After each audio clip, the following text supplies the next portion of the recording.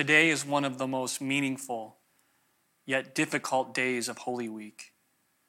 As we pause today to remember all that Jesus did for us and the immense amount of suffering and pain that he went through on Friday, the day that he was put to death.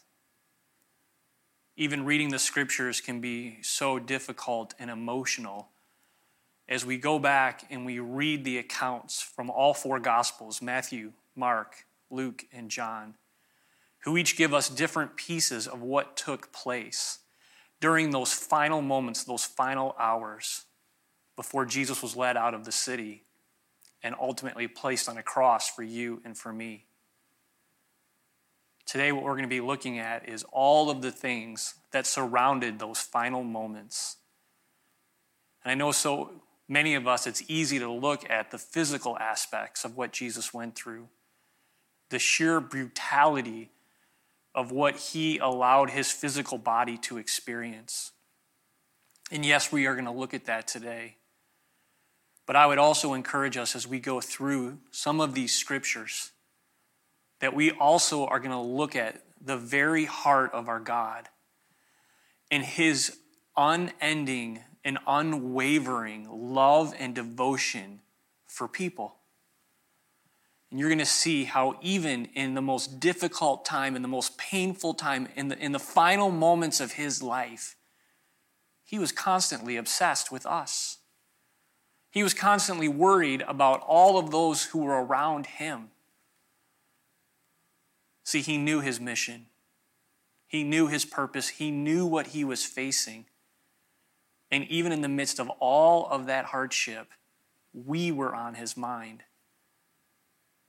And so today we're going to turn to God's word, and we're going to be reminded of the incredible God that we serve, the incredible God that we, in fact, celebrate on this Good Friday.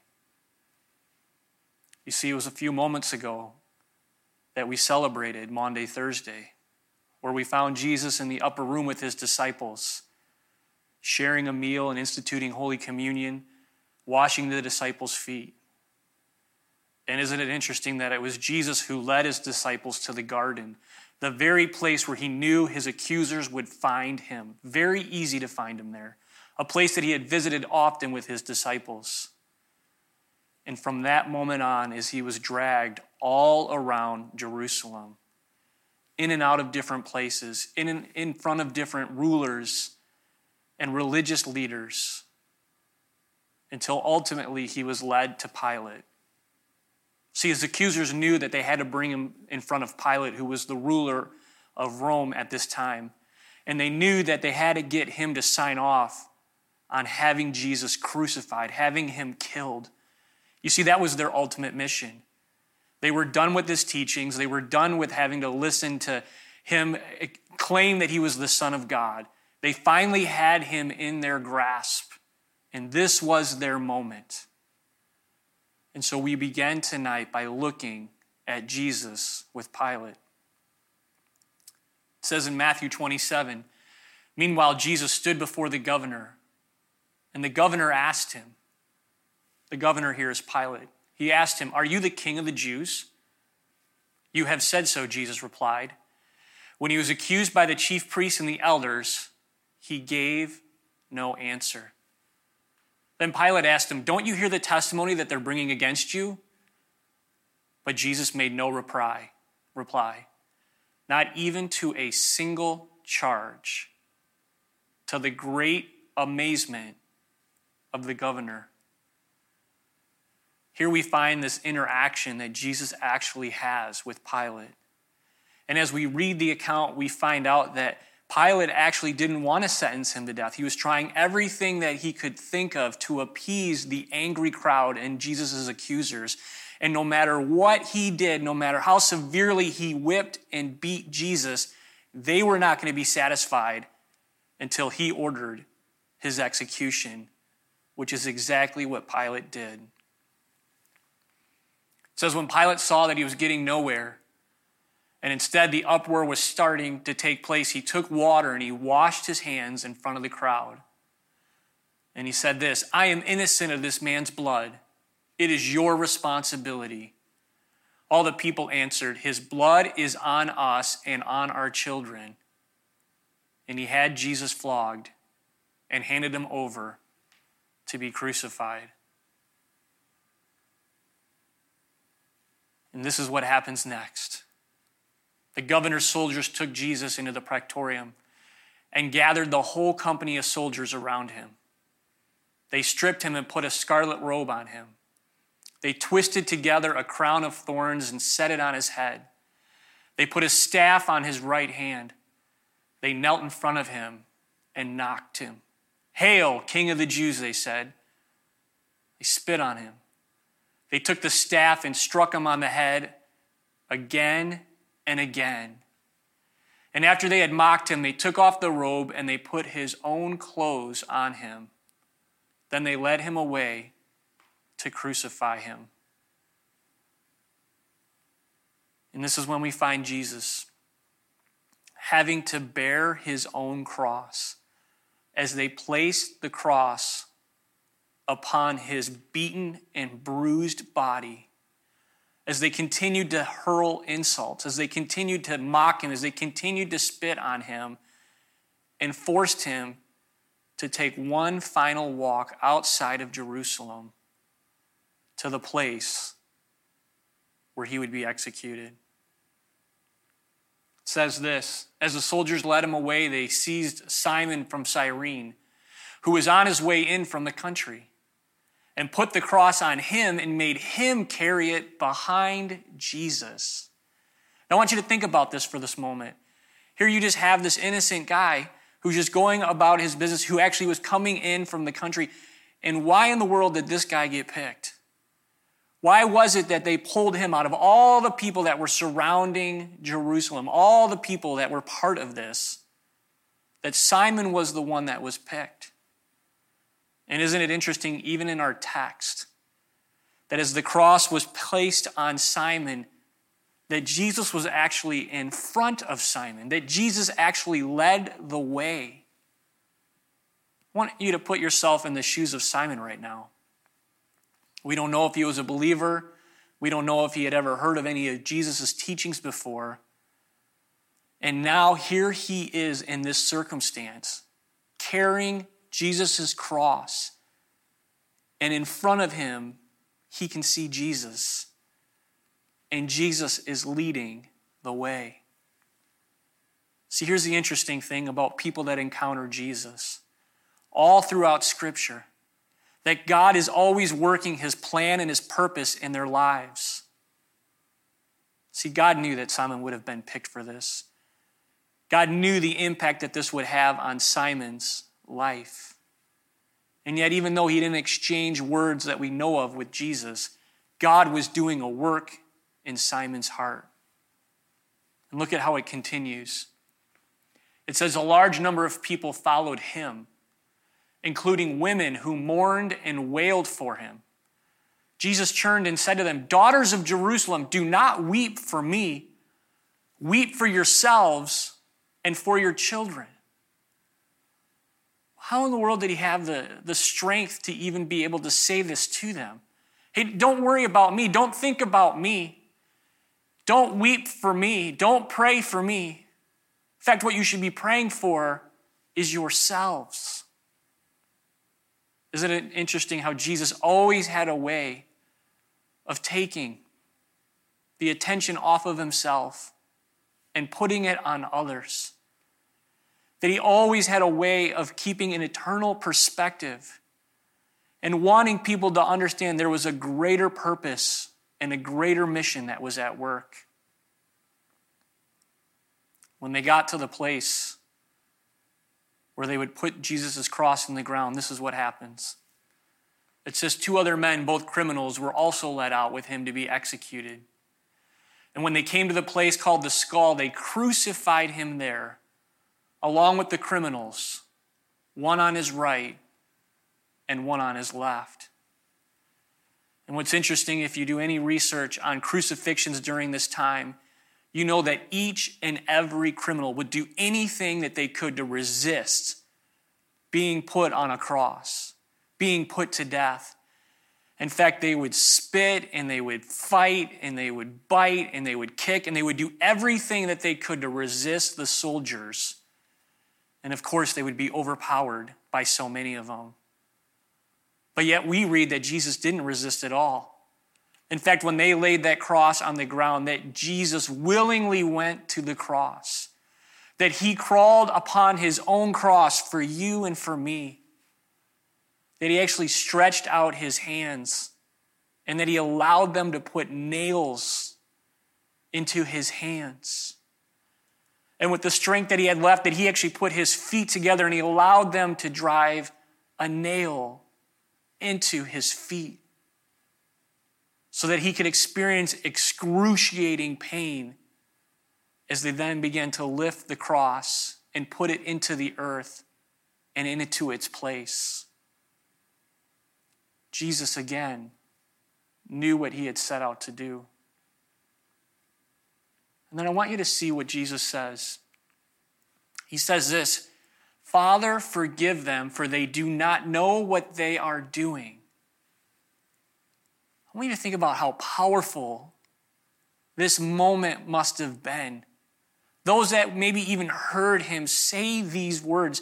He just got done being nailed to a cross, and somehow he has the courage and the strength to look to heaven and say, "God, can you please forgive them? Can you please once again show grace and mercy to the people that still don't get it, the people that still have hardening of hearts, the people that are still resisting that I am your son and that you sent me to this earth to do something for them that they can't do for themselves." See, I think this is one of the most important scriptures in this whole account.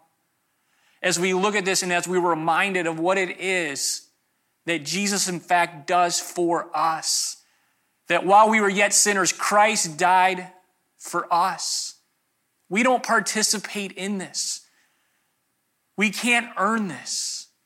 And I know as we're in this crisis right now and there's so much fear and there's so much uncertainty, there's some well-intended people that have kind of come out with different ideas about this whole thing.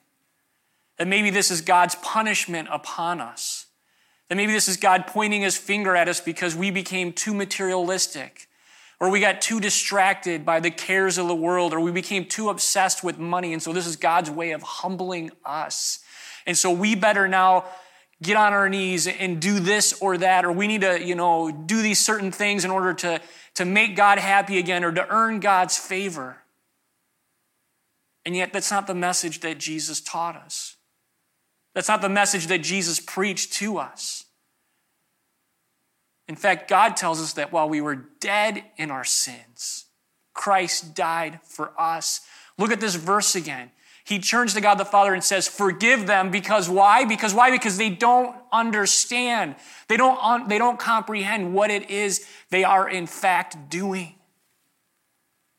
To me, that's what makes this so much more beautiful and so much more meaningful and so much more of an act of love from God. That even as he's hanging on the cross, he has the ability to offer forgiveness. I want you to see what happens next. It says the people stood watching and the rulers even sneered at him. They said, "He saved others, let him save himself. If he's God's Messiah, the chosen one." The soldiers also came up and they mocked him. They offered him wine vinegar and said, "If you are the king of the Jews, save yourself." And you can imagine at this point, all night long, all day long, all he has heard are insults. All of the things that Jesus had to experience mentally from the places that he was dragged around to, from carrying his cross out. And now even as he hangs on the cross, they can't even just leave him in peace. No, they continue to insult him. They continue to mock him. They continue to believe that this was all just a sham. All of his miracles, all of the things that he performed, all of his teachings, he was just another crazy man claiming to be God. And yet somehow he endured that for you and for me. Isn't it amazing the power that words can have in our lives? that words have the power of life and death. And so many of us, I know, we've been struggling these last few weeks as words have come into our minds. And it's an opportunity for Satan to get into our hearts and our minds. And so Satan, what is he doing? He's telling us that we should doubt God. Why would a loving God allow us to go through something like this? And if God is real, why hasn't he put an end to this? Why is there more people dying? And why is the news getting worse before it gets better? Or maybe it isn't going to get better. Maybe there is no end in sight. Maybe we will never gather for church again. And this is our new reality and the way that we're just going to live our lives from here on out. All of these lies, all of these things that can get into our minds. And yet we have to continually turn our attention, turn our thoughts back to the cross. Focus on what it is that Jesus has, in fact, already done for us. Look at his interaction with the two thieves. It says one of the criminals was hung there hurling insults at him, doing the same thing the crowd was doing. Aren't you the Messiah? Save yourself and us. But isn't it interesting? The other criminal rebuked him. Don't you fear God? He said, since you are under the same sentence. Hey, we're being punished justly, for we are getting what our deeds deserve. Confession. But this man has done nothing wrong. It's amazing that he had the ability to say those words, to recognize who Jesus is. And remember, he was there. He had to watch Jesus walk out of that city. He watched as Jesus crawled onto his own cross. He watched the amazing strength that Jesus had in those moments. It says this, he said to Jesus, Jesus, remember me when you come into your kingdom. Jesus, I believe in you. Jesus, I believe that you are God, that you are the Savior of the world. And look at how Jesus responds to him. Truly, I tell you, today you will be with me in paradise. Jesus not only knew that this was going to be his last day in the physical body, that he would breathe his last breath, he also knew that it would be the final day for this criminal that was hanging next to him. And why is that? Because Jesus was not only fully man, he was fully God, and he knows the future. And he knew this man's future, and he knew that he would be reunited with him in paradise. Again, let me ask you, do you think Jesus was caring more about himself in this moment, or was he caring more about those who were all around him? Amazing, the grace and the mercy that our God has for us.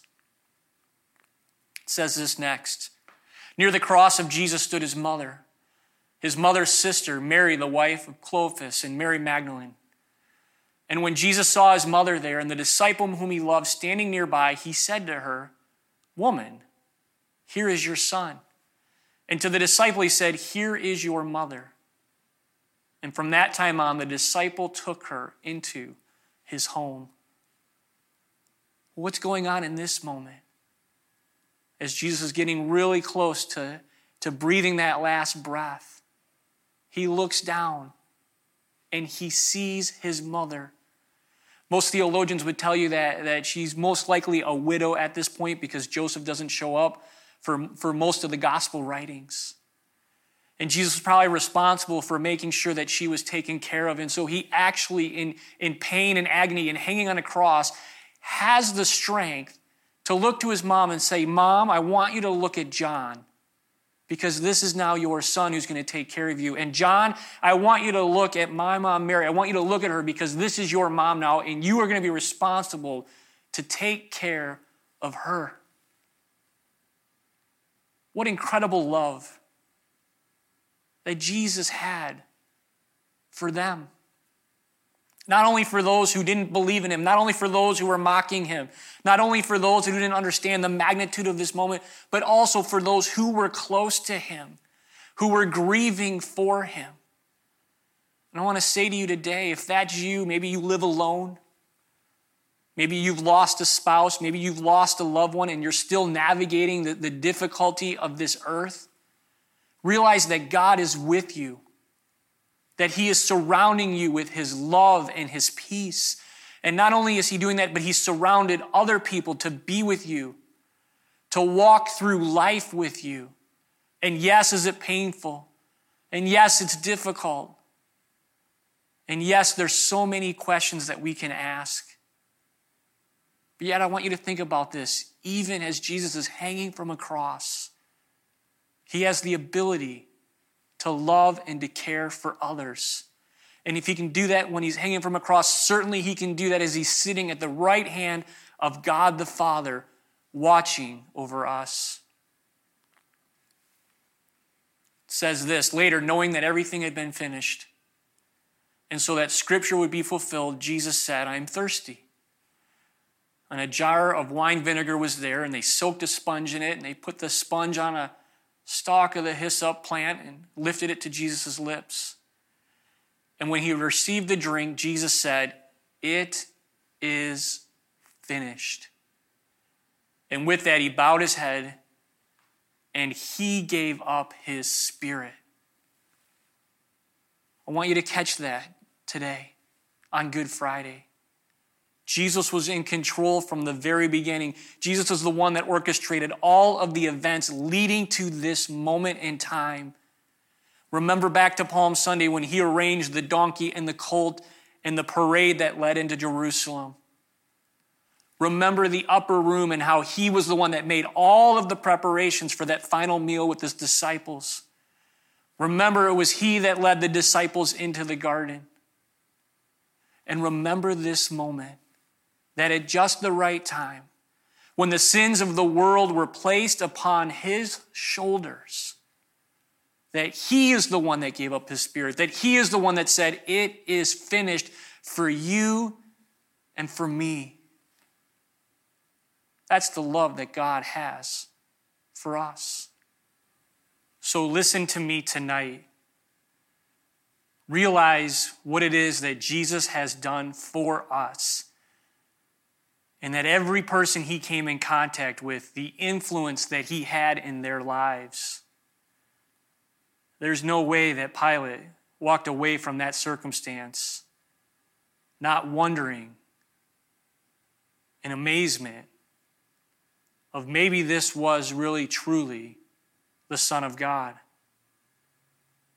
Remember the impact that Jesus had on Simon as he carried the cross for Jesus. Remember the impact that he had on the women who were weeping, who were wondering what was going on in that moment. And was this it for them? Was it ever going to get any better? And all their hopes and dreams shattered, but yet Jesus reached out to them with love and grace and mercy. Remember the interaction that Jesus had with those two thieves on the cross. And even in that moment, he loved both of them equally. And he still cared about them. And remember the love that he had for his mom. That he would make sure that she was cared for and that she would be provided for from that day forward. So remember this today, church. God loves you. He's continuing to provide for you and your family. And he is going to see us through this unprecedented time that we find ourselves in. And so when we get discouraged and we get dismayed and we begin to lose hope and the anxiety begins to build up within us, look to the cross.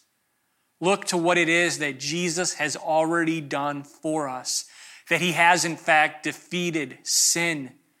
That he's defeated death. And that he has defeated every sickness and every illness and every disease we will ever face in this life. He has not stopped working. And on this Good Friday, we can look to him as our source of strength. We can look to him as our source of hope. knowing that he is still at work in our lives and that he is still at work in this world. Amen.